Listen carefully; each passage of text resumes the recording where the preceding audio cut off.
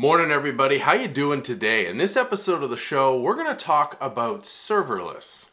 Now, a lot of you are probably have heard the term serverless, but aren't quite sure exactly what people are talking about, and that's no surprise. There's about 3 different definitions of the term serverless that are floating out there, and we're going to circle back to all 3 of those, but the primary focus of this video is on what I truly believe to be where we should be focusing our efforts around serverless, and I'm not the only one. So I've been talking about serverless within this context for a few years, but don't take it from me. Look at this clip from Dr. Werner Vogels, the CTO of Amazon.com, at the AWS Summit in Santa Clara a couple weeks ago. But it's so much more serverless, by the way, than just Lambda. Lambda was just the last piece that was needed to stitch things together so that you never had to think about servers anymore. Now, I think the general model for serverless is really that you have no infrastructure to provision, it scales automatically, you only pay for what you've used, and the service itself manages high availability and security for you. So you can see from that short clip that Dr. Vogels is really focused on 4 main areas that define a serverless architecture or a serverless design. He talked about not having to provision anything, so not having to set up instances, set up services ahead of time. He talked about auto scaling, so things go up and down, the capacity is just there. You no longer have to worry really about capacity management.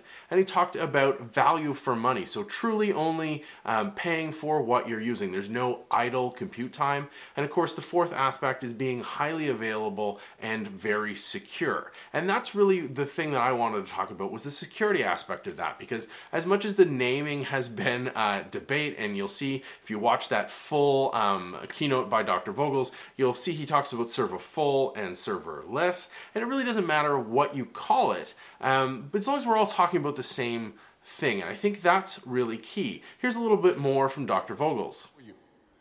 And that's not just Lambda. I mean, it's all the different capabilities that we've seen at AWS over the years. S3 is serverless, matches this description perfectly.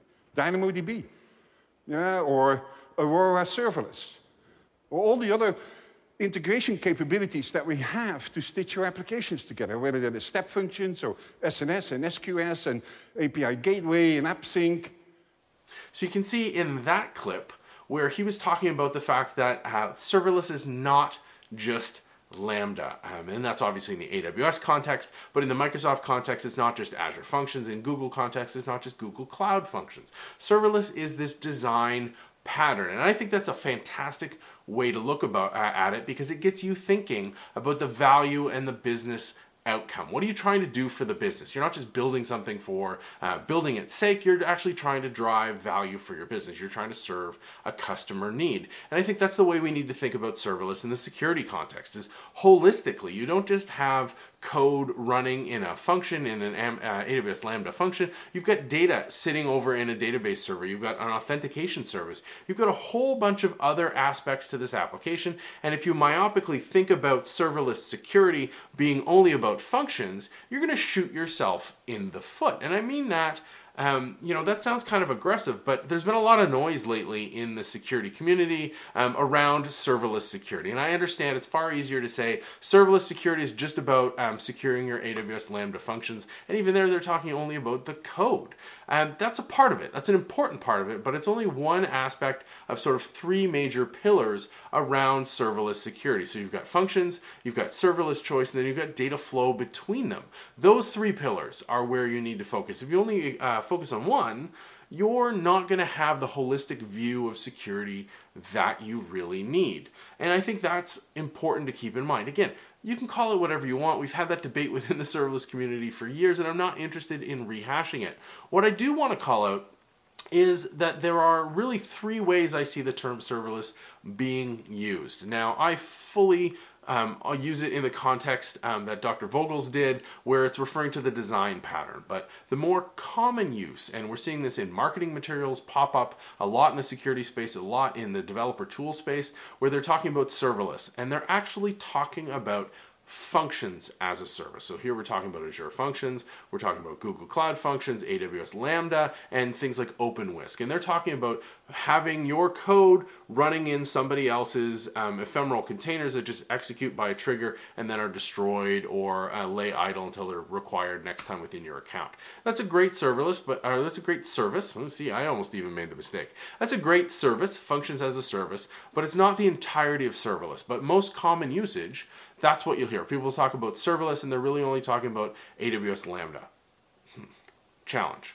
The second common usage is you'll hear as an adjective. People will describe something as being serverless. So in this very keynote that I've quoted here, Dr. Vogels goes on to talk about, or previously he had talked about AWS Fargate, which is a containers service, as being serverless. And the reason there is that it is abstracted away all of the attributes that would make it server full. So yes, there's a bunch of stuff going on under the covers, but going back to his 4 pillars of a definition of sort of a serverless pattern is that in Fargate, you no longer worry about provisioning, you don't worry about scaling, it'll scale for you, you're only paying for what you use, and it's highly available by default and secure by default. So Fargate is a serverless container service. So that's being used serverless as an adjective. And again, that adds some confusion to the mix, but I understand that usage. And then the last usage is the one that I hold near and dear, which is a noun, again, talking about serverless as the architectural pattern, as the bigger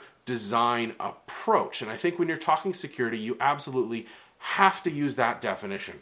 Serverless is an architectural approach. If you only look at one service within this entire mesh that builds up your application, that's not security. That's a part of security, but you got to cover everything else, and you have to cover the systematic whole. We're now talking about a distributed system, and distributed system security is very different than an individual service or an individual endpoint within that mesh. You need to worry about distributed challenges, distributed problems, the flow of data among those services, how you pick those services, and yes, the code that's running there. So a little bit of clarity.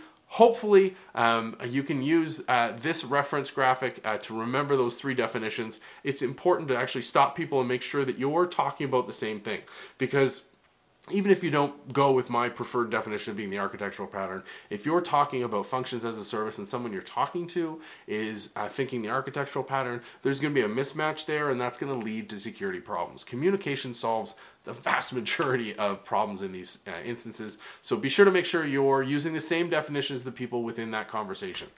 That's the show for today. Let me know what you think. Well, how do you use serverless at MarkNCA in the comments down below, and as always, by email, me@markn.ca. I'll talk to you online, and we'll see you on the next show.